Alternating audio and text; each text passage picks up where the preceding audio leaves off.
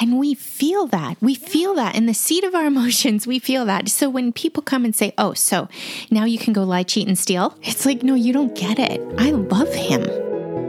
Welcome to Former Adventist Podcast. Grab a cup of coffee and join Colleen Tinker and Nikki Stevenson as they discuss their life after Adventism.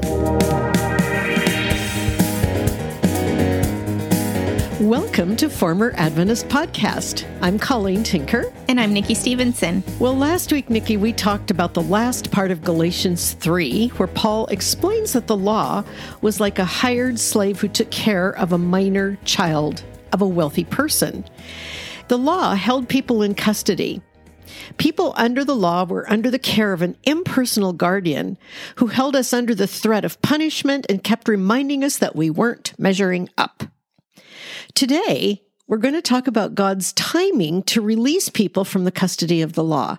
Not only does he release us from the law, but he adopts all of us who believe in his Son as his own sons and heirs. The good news is so much more than anything I understood as an Adventist. I had thought that the good news was that Jesus would give me the ability to keep the law so I could please God. But no. He fulfilled the law and took its curse so that he could release me from it. I'm not under its curse when I'm in Christ, but I'm an adopted heir. Legally, I'm God's own daughter in Christ. But first, we want to remind you that we do love your emails. Write to us at formeradventist@gmail.com and go to proclamationmagazine.com to sign up for our weekly Proclamation email magazine. We not only have new articles every Friday, but we have links to our online magazines and articles, to our YouTube channel, and to this podcast. You can also donate to Life Assurance Ministries at this website using the Donate tab at the site if you want to help us continue to get the good news of the true gospel out to our Adventist loved ones. And please leave us a review wherever you listen to podcasts. But now, Nikki, I have a question for you. Okay.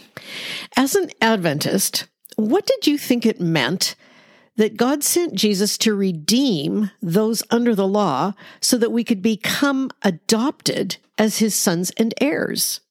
That's a good question. You know, when I was in my freshman year of high school, I was at boarding academy, and we would have worship regularly. And one of the songs that I remember singing a lot was Redeemed, How I Love to Proclaim It, Redeemed by the Blood of the Lamb.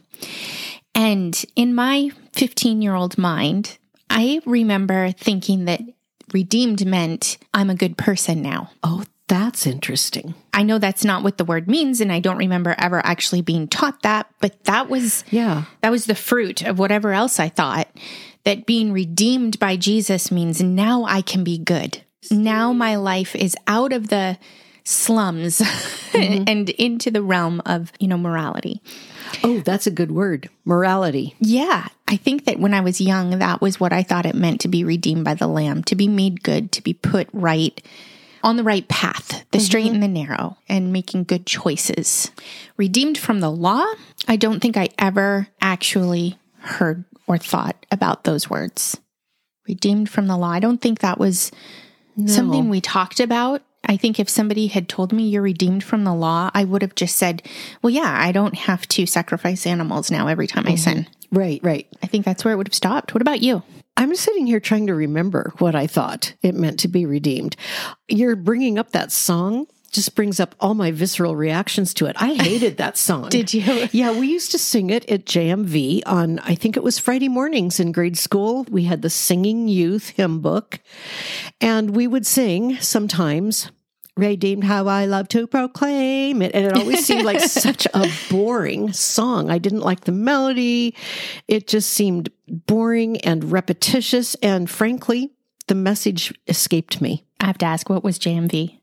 Oh, I'm so sorry. Junior Missionary Volunteers. It was related to the whole thing that spawned Pathfinders. Oh, okay. And in Adventist school, we had the Junior Missionary Volunteer meeting on Friday mornings instead of worship. So we would sing songs, and we would have people who would read the scripture reading, and we would have people who would pray. And I really don't remember very much else about it. Do you remember the line? His child and forever I am. Yes, I do. And I remember hating the song. The words meant nothing to me. It was just Christianese. I'd hear those words, but it didn't have a meaning for me. Yeah, I cannot figure how we would have fit that line into our Adventist worldview. Well, I didn't, clearly. Instead of the real meaning of redeemed, how I love to proclaim it, it was more like, and I am an Adventist girl, I have the Sabbath. I mean, that's always what it all came down to for me. I don't remember ever feeling hope or understanding about it. And as far as this passage in Galatians, certainly not until I was an adult did I really read it.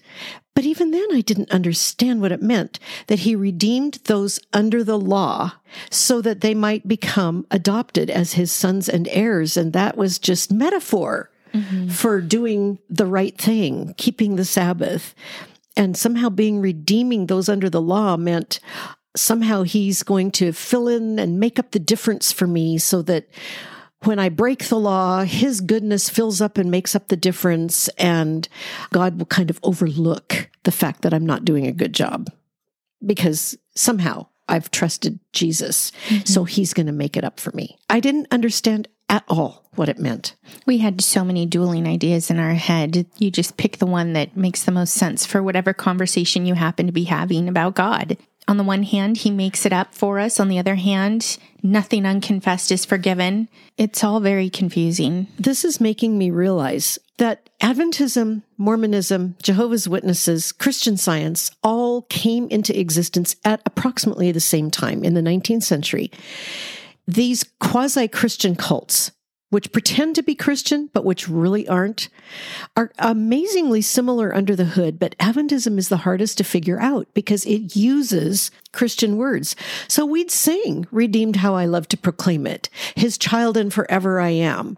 And we'd sing at the same time the other song from Singing Youth, the Junior Missionary Volunteer song, there's a battle to be won, it's like it was all a mishmash of Adventist American, win the battle, fight for God, and redeemed, and I'm his child, and keep the Sabbath, and blessed Sabbath day, and nothing made sense. But that's internal talk. And the external talk all sounds pretty biblical. So am I surprised that Walter Martin was so deceived? Am I surprised that Christians don't understand Adventism? No. Because on the surface, we say the right things as Adventists. It's under the hood that nothing makes sense. And isn't it amazing when we finally understand the gospel and we catch ourselves singing those old songs and going, that's what that means. Yes, it's so true. So today we're going to look at the first 7 verses in chapter 4 of Galatians, and we're getting into some really amazing stuff that I never understood in the past. So would you read those 7 verses for us, please, Nikki? Sure. Now I say, as long as the heir is a child, he does not differ at all from a slave, although he is owner of everything. But he is under guardians and managers until the date set by the father. So also, we, while we were children, were held in bondage under the elemental things of the world. But when the fullness of time came, God sent forth his Son, born of a woman, born under the law, so that he might redeem those who were under the law, that we might receive the adoption as sons. Because you are sons, God has sent forth the Spirit of his Son into our hearts, crying, Abba, Father. Therefore you are no longer a slave, but a son. And if a son, then an heir through God. It makes me emotional. Wow. So going back up to verse 1, and let's just address this verse by verse because there's so much in each of these verses. It was amazing to me when we were studying for it, how much each verse just opened up vistas I never used to think about. That first verse, as long as the heir is a child, he does not differ at all from a slave, although he is owner of everything. Now, Paul is continuing his conversation from last week, where he was saying that the law is like a tutor or a pedagogue, a hired slave that's had a job, which was described as take care of the heir before he's an adult. Make sure he's good, make sure he obeys the house rules, make sure he's dressed for breakfast, make sure he gets to school. So Paul is continuing that metaphor, but he's shifting it a little bit. In chapter 3, he talked a lot about the fact that the law functioned as a hired slave that kept the minor child in line. This chapter, he's talking a little bit more about the actual nature of the child who's being managed by the slave. So when you read verse 1, Nikki, what comes out to you in this verse that he just said? Well, it's interesting that he's very clear about the fact that he does not differ at all from a slave. That's fascinating, isn't it? So it's not even as if this child is able to order their pedagogues around. That's true. They are in submission to a slave. And this slave, this pedagogue, is a provision from the parents. Yes. For the child. That interesting? Mm-hmm. And the law was a provision for humanity. Yes. The provision of the law for humanity is described in the previous chapters that we've looked at. How? What kind of provision did the law make? Well, it held us all captive. We were held in bondage under the law, and it revealed our nature and the fact that our sin is rebellion against God. And, this has kind of hit home for me as I've thought back on Adventism and as I've come out of Adventism myself and become part of a Christian community and then reaching back into Adventism to help people understand the gospel. It's become more and more clear to me, Nikki, that one of the big things I think most Adventists miss is their need to repent, because we weren't taught we were depraved. And that was the great gift of the law, according to the first half of Galatians. The law was given to show us that we are transgressing righteousness. It's given to make us despair of being able to be good, to make us realize we can't be good. That's what the law's purpose was. And I didn't understand that as an Adventist because number one, I wasn't taught I was depraved. So somehow the law was something that was within my ability to do, or God wouldn't have given it, right? Wasn't that part of the whole great controversy idea? Mm-hmm. So here he's saying the heir as a child is no different from a slave. And we're under the tutelage of the law as long as the law is there before the law is fulfilled. It's interesting, too, that he makes the point that this child still is owner of everything. Yes, but it is not in his actual power to manage everything yet. Mm-hmm. And in a spiritual sense, the way I understand this now is I had to understand that I needed to repent, that I needed a Savior, and I had to trust only the Savior. And that was the point of the law, to reveal to me my own need. It wasn't to make me good. It was to reveal my own need. And I say this as a we because I was an Adventist who was living under the law. I mean, we know from Scripture that the law was given to Israel. The Gentiles were not given the law, and salvation does not come through the law. But I say this because we're former Adventists, and we are talking primarily to people who grew up believing the law informed them how to be good. If anybody, even a Gentile, places themselves under the law, well, then they've placed themselves under a curse. Mm-hmm. If you're going to try to keep one little piece of the law, like Sabbath, then you're under the curse and the sentence of the entire law. But that entire law was really a slave master to keep us in custody from destroying ourselves, from destroying one another, until faith came. Here we have him saying that minor child under the law is no different from a slave, even though he's owner of everything. But then, verse 2, as this person who's no different from a slave, he's under the guardianship and managers until the date set by the father. Talk to me about that. I always love the untils. They're my favorite. Because in Adventism, we had our own timeline. we had our own series of things that were supposed to happen and that allegedly happened. 1844 to who knows when. If all you did as an Adventist was study the untils of Scripture, it would be enough to take you out That's of Adventism. True. So the fact is that these children, just going with his picture here, these children, though they're owners of everything, they're under the guardianship of these managers until the date set by the father. That means that while they were under these managers, the father already had a plan that a time would come when they would no longer be under these managers, and all that is theirs would become fully theirs to manage. Isn't that amazing? And so we have this sovereignty that of course, we weren't allowed to believe in as Adventists. Even though sometimes the word was thrown around. Yeah, but usually redefined, I think. Yes, it was definitely redefined as God is sovereign, so he can set aside his sovereignty to, honor our free will. Exactly.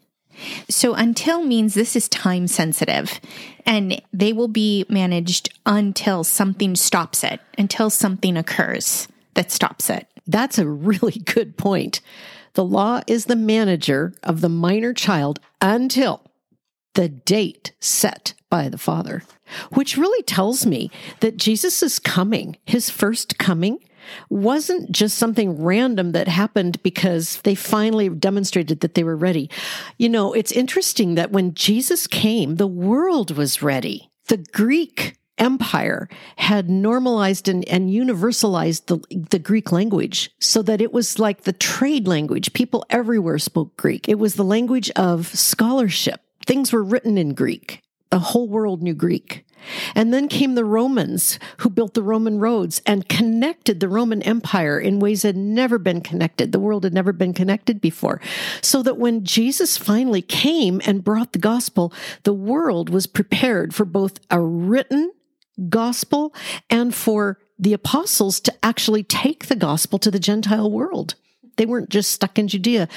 The actual infrastructure was in place. God did that. Mm-hmm. He used the pagans to do that. I even heard S. Lewis Johnson in a sermon on this passage saying that even the Gentiles at the time Jesus came had a messianic awareness about them. He said even Plato wrote about some sort of messianic figure. There was an expectation in the world, a sense of something would happen, someone would come, something was going to come that would help humanity. And of course, the Gentiles didn't all know what that meant. The Jews certainly should have known because they had the prophecies. But that's interesting. It almost sheds additional light on the three wise men who came to Jesus. Yeah, I thought so too. They knew from somewhere that star would arise and that it would mean something. They had the prophecies too. It's interesting to me that this is a set time by the Father. He sent Jesus in the fullness of time. So we go on then to verse 3, where Paul develops his argument, and he says, while we were children, and he was the Jew of Jews. But interestingly, one thing about Paul that I didn't really understand until we went through the book of Acts in FAF a few years ago, Paul was a Hellenistic Jew. He wasn't a Jerusalem Jew. Yes, to be sure, he'd studied with Gamaliel, who was the best-known rabbi of the time, no doubt. But he grew up in Troas, which was a Roman city. It was in a Roman colony. So he grew up speaking Greek, being surrounded by Greek pagans, Greek-speaking pagans, even though he was in a Jewish family and no doubt a Jewish community there. But he was a Hellenistic Jew.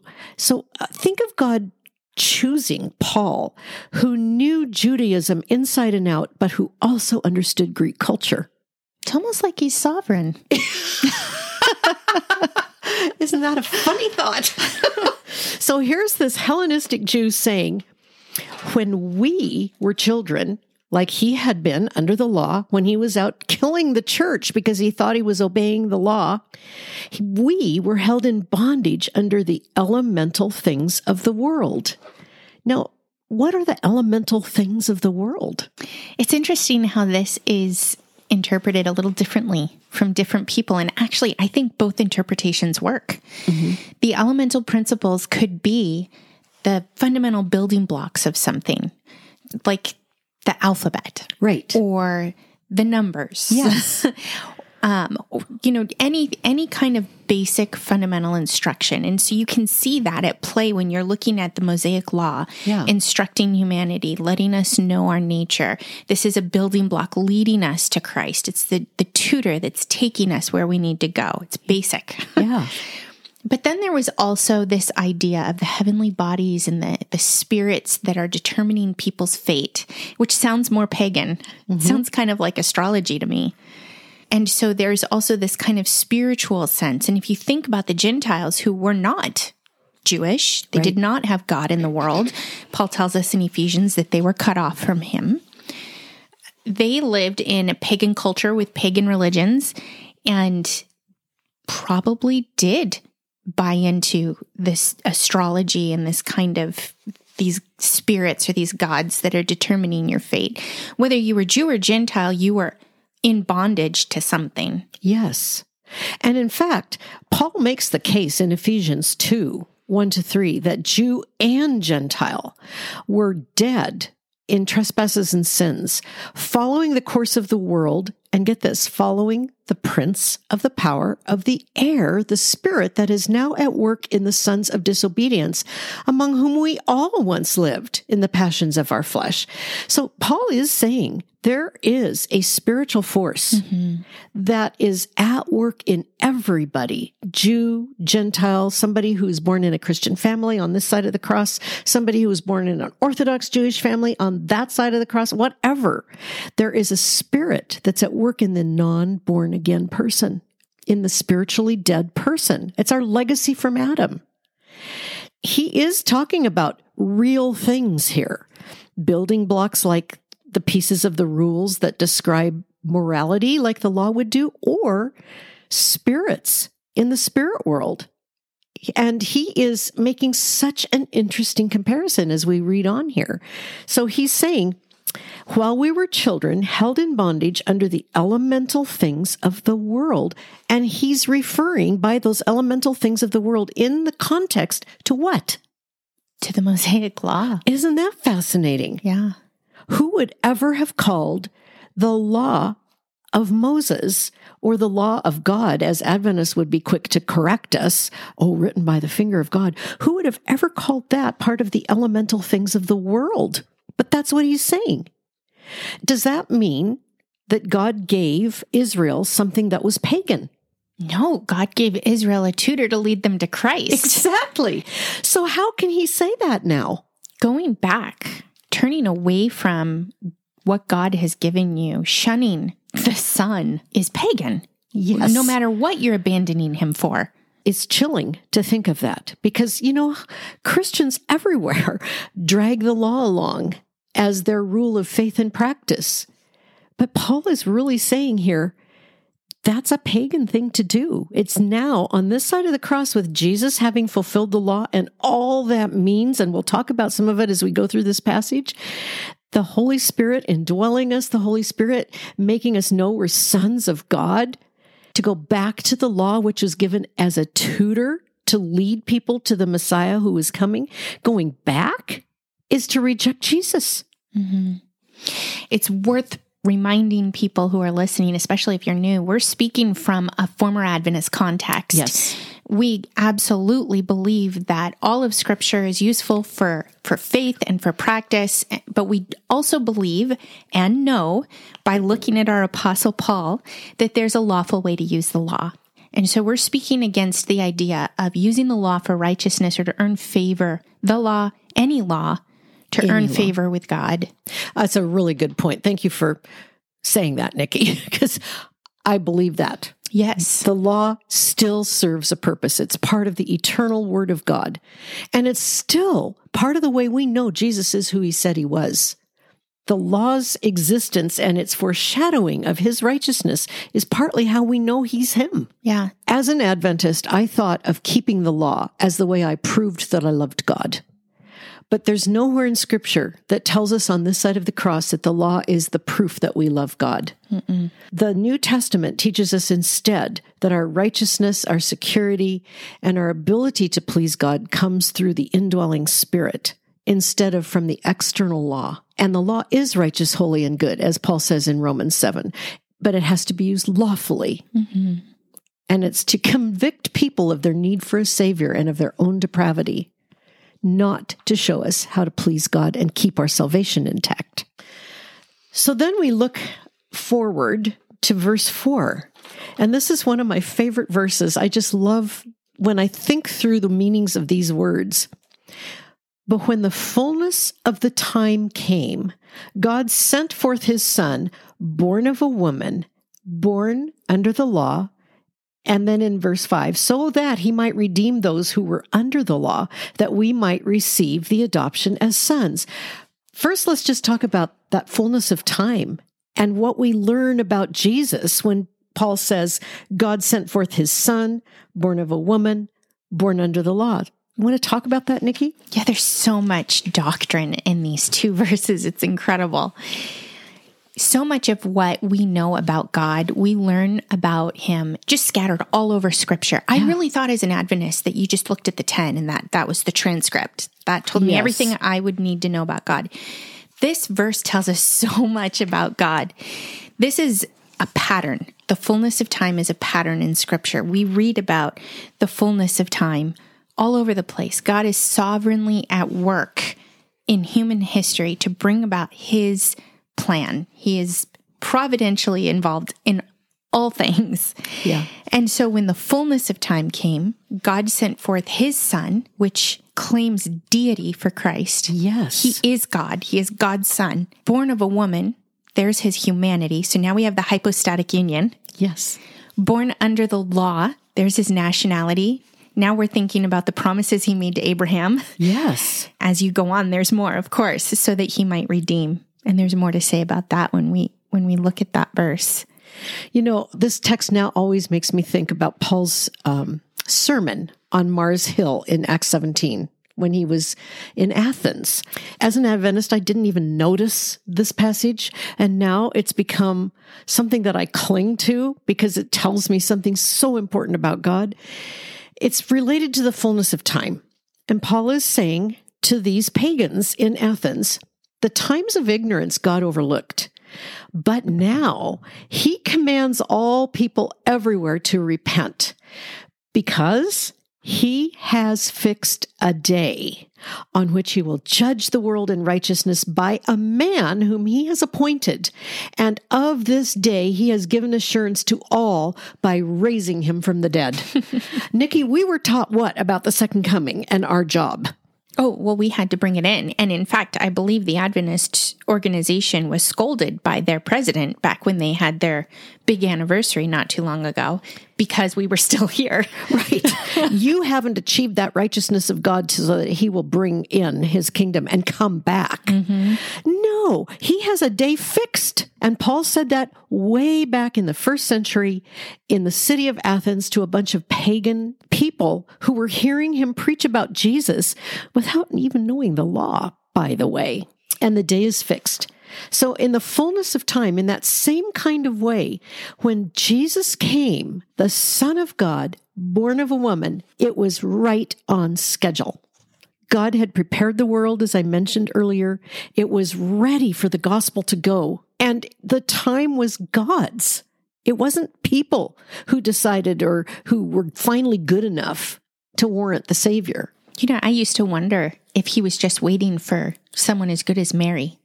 Oh, that's interesting. So that he could bring his son into the world. But when I was younger, I used to think about that a lot. That's an interesting thought. Of course you'd have that thought. I thought she must have been an amazing kid.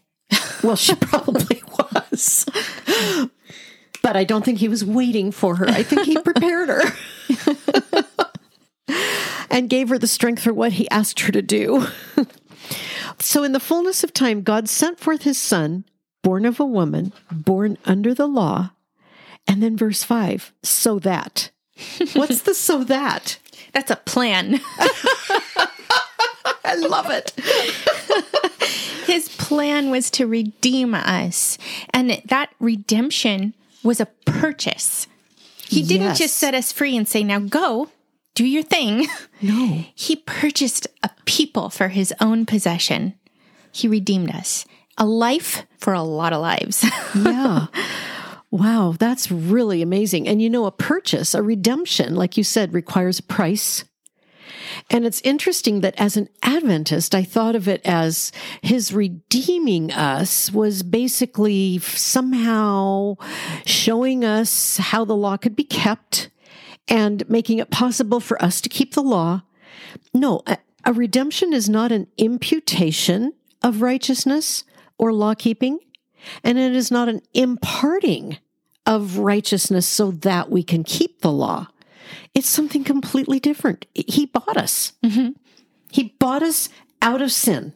Who did he make the payment to? Now, this is actually kind of a big deal because a lot of people will say some pretty sketchy things about who the payment of the blood was actually made to. It was to God. It was to God. And we see that in Romans 3. Jesus shed his blood, God the Son and the Son of Man, hypostatic union, which we can't explain, but he shed real human blood, sinless, and paid the price to God, which God, the Trinity, had established from the foundation of the world. In a sense, he paid his own price. Mm-hmm. But that blood he shed was enough to cover all humans. And anyone who believes is covered by the price he paid with his blood. It was a price. It was not an empowerment per se. Now, to be sure, when we trust him, he does empower us, and he explains how. But the blood payment was not an imputation of righteousness. The imputation of righteousness to us comes when we trust him, when we believe in him. His blood was a payment to God, and Adventists don't like that idea. No, cosmic child abuse. Isn't that what they claim?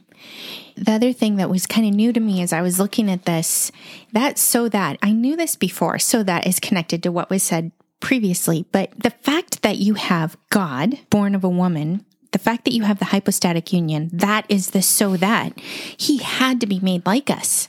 He couldn't be our kinsman redeemer if he wasn't also like us. That's true. I never understood as an Adventist, why did Jesus have to come and become a human and be killed? That seems violent. And the very easy answer coming out of Southern California was, well, that was just to show us how bad we are and how much he loves us. Right. It wasn't judicial. It wasn't significant that way. Of course, God could build a rock too big for him to lift. Yes. But it's very clear in Scripture that he had to be made like his brethren in all things. That's Hebrews 2:17.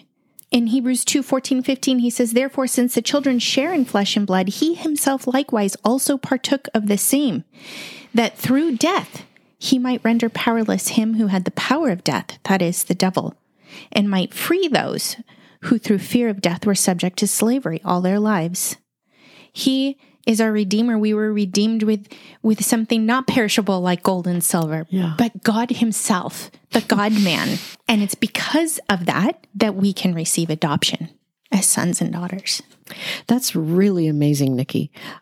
I remember when I realized that too, from that same passage you just read. We'd been out of Adventism about 2.5 years-ish. And we were going through Hebrews in FAF. I was working through Hebrews 2. And I read that, and for the first time I understood what it was saying. I could never figure out why he had to have a human body to take responsibility for us, because after all, he was the creator. You know, he's responsible for whatever he made, and if what he makes malfunctions, well, that's his problem. And we clearly malfunctioned. But I didn't understand that he had to have a body to shed human blood for human sin. An angel couldn't redeem us.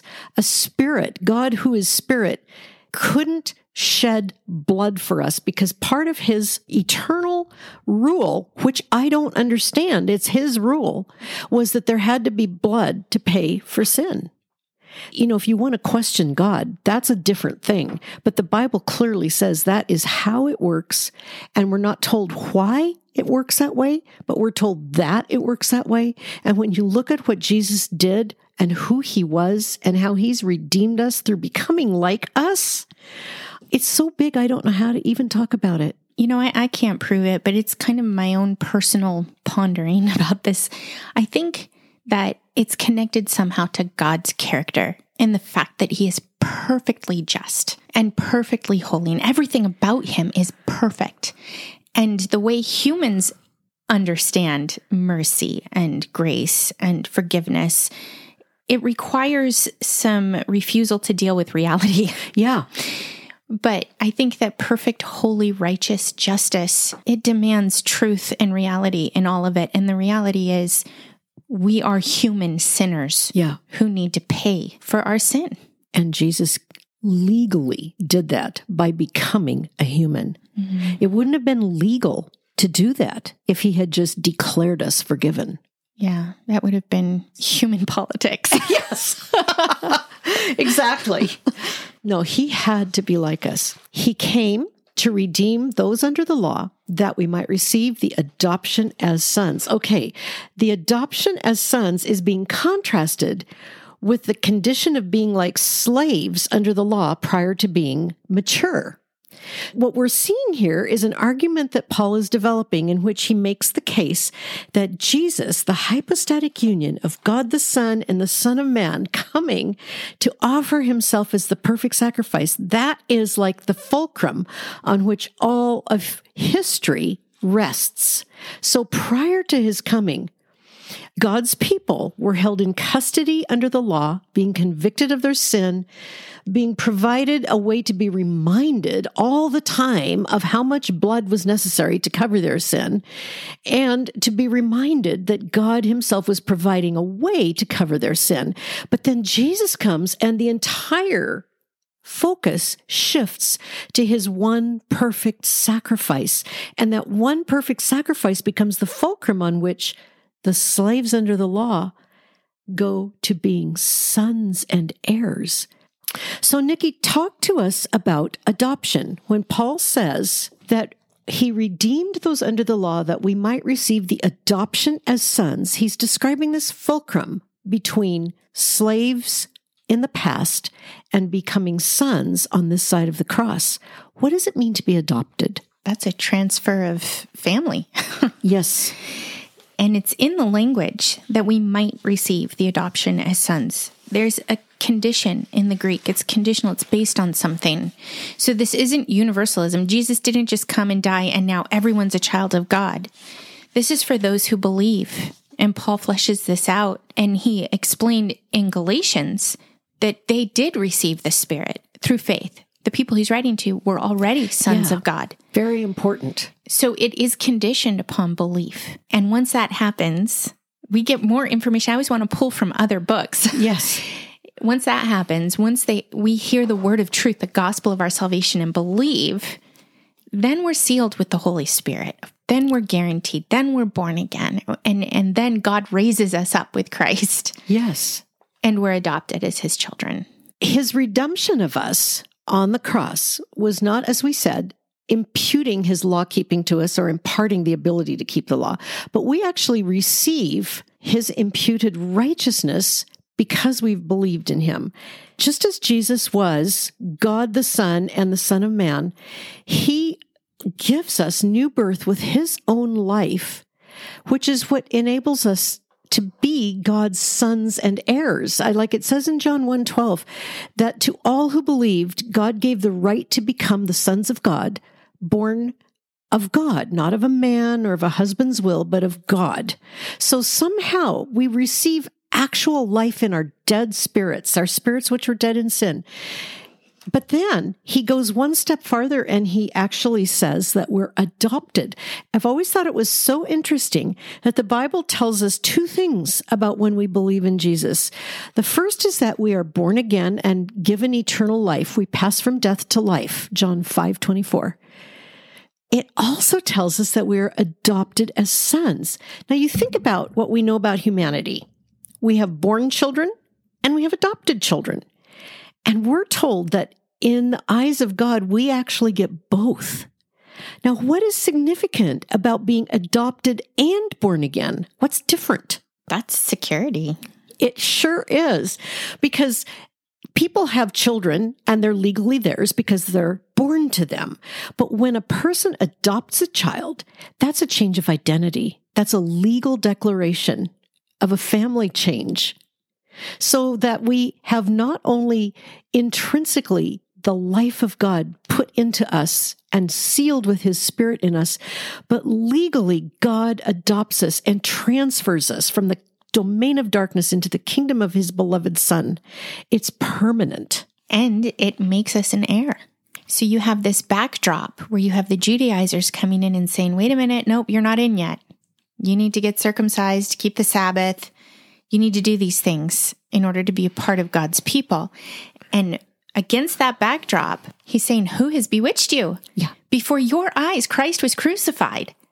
And he goes on and he explains that this crucifixion, this death of the God-man, purchased and redeemed them, and caused them to be adopted and made them heirs. It's done. There's no room for the Judaizers' message. And fully mature sons. Yes. And heirs. Because prior to the cross, sons were children kept in bondage under the law. On this side of the cross, believers are made sons and heirs. I love thinking back. It's been 14 years now, and it happened on April 23 when I adopted Roy and Nathaniel. And they had been my stepchildren for years. You know, they were very, very young when I became their stepmother. And when they were 21 and 25, they wanted me to adopt them. And it was an amazing moment.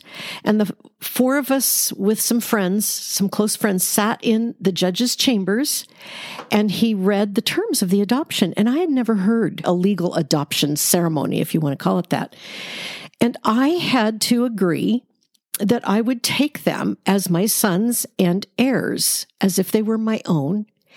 And then, because they were adults, he looked at them, each of them, and asked them, are you willing to give up your past and to take Colleen as your mother and receive her inheritance as your own and forsake all that was yours before?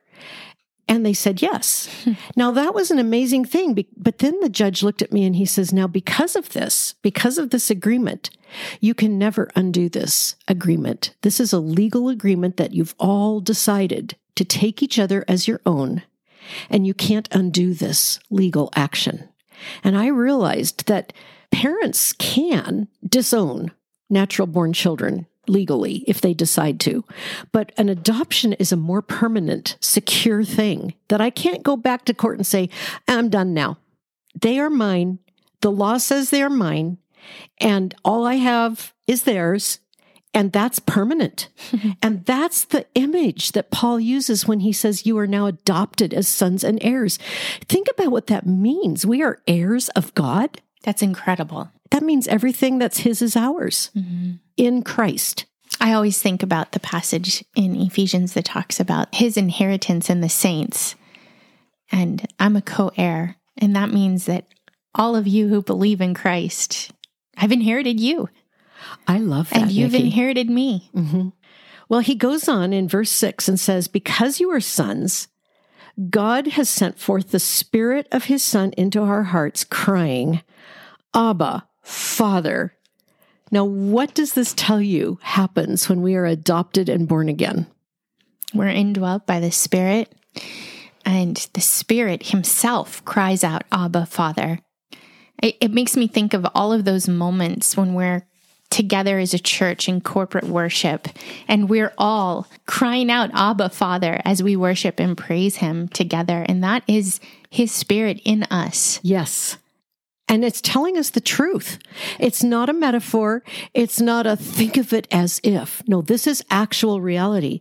And it makes me think of Romans 8:14 and 15, where Paul says, for all who are led by the Spirit of God are sons of God.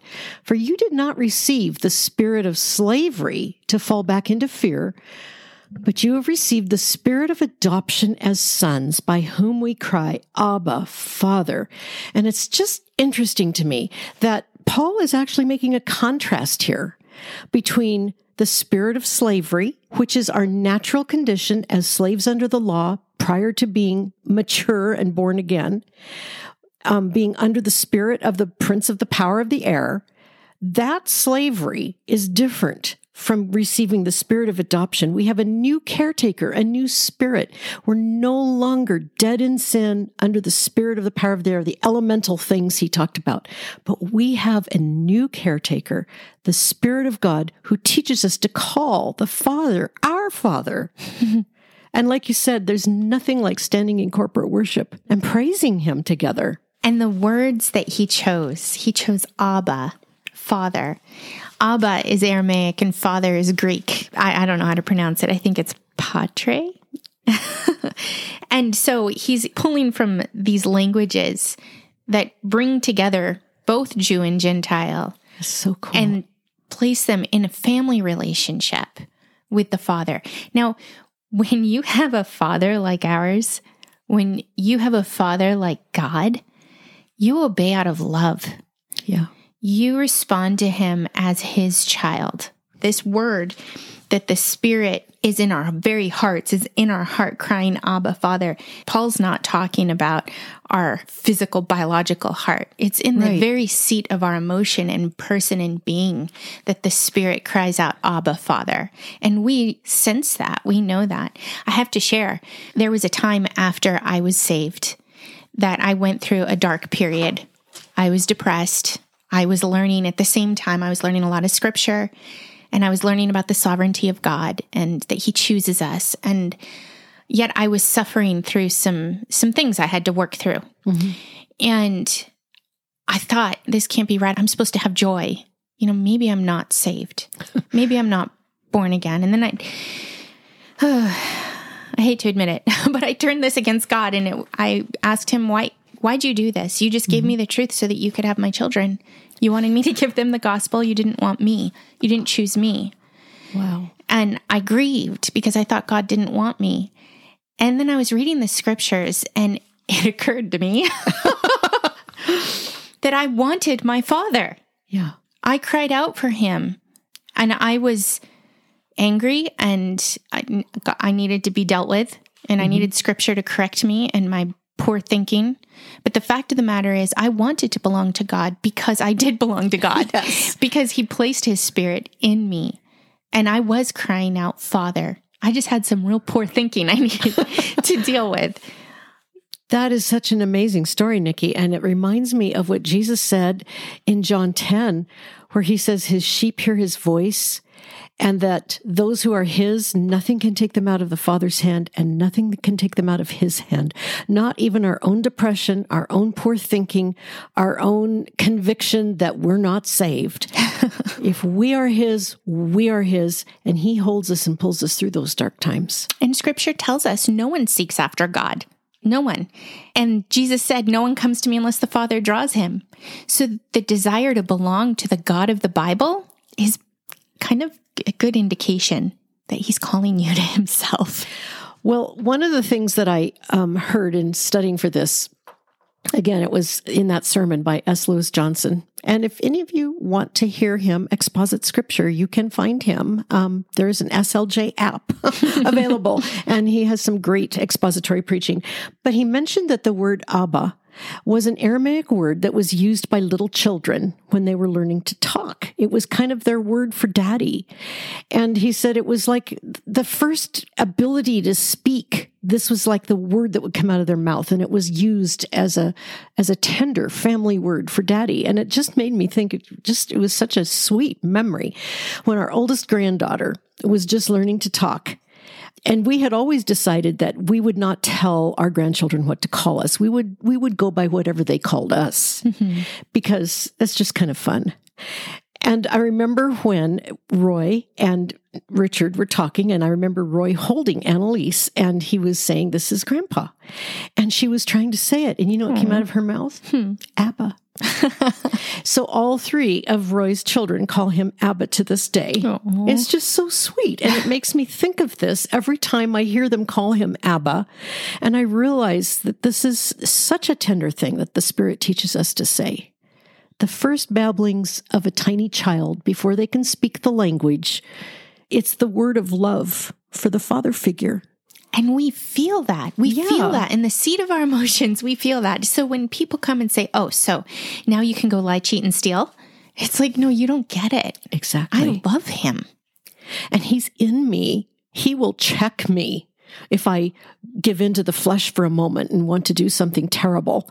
He checks me. He loves me, and I love him. This is what is meant by, if you love me, you'll keep my commandments. It's not keep the 10 commandments to prove that you love me. And it's nothing about the Sabbath. It's, if you love me, you'll keep my commandments. And it's not nomos, but that's another podcast. Yes. That's very true. So he ends this section with this: "Therefore, you are no longer a slave, but a son. And if a son, then an heir through God." What an amazing, complete 180 from where we started. we were slaves under the law, but when Jesus came, there was that fulcrum in history where the God-man shed his blood on the cross for our sin. And now on this side of the cross of that permanent, sufficient, eternal sacrifice of God the Son and the Son of Man, we who believe are sons and heirs. Permanently. Permanently. The word there used for no longer is the strongest Greek negative.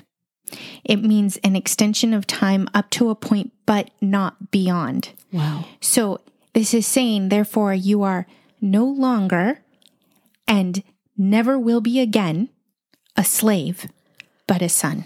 It's amazing.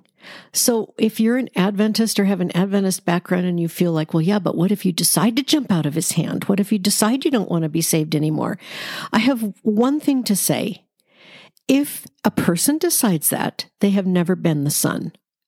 And John says that in his first epistle in the 2nd chapter, that those who went out from us were never of us. The fact that they go out from us means they were never one of us.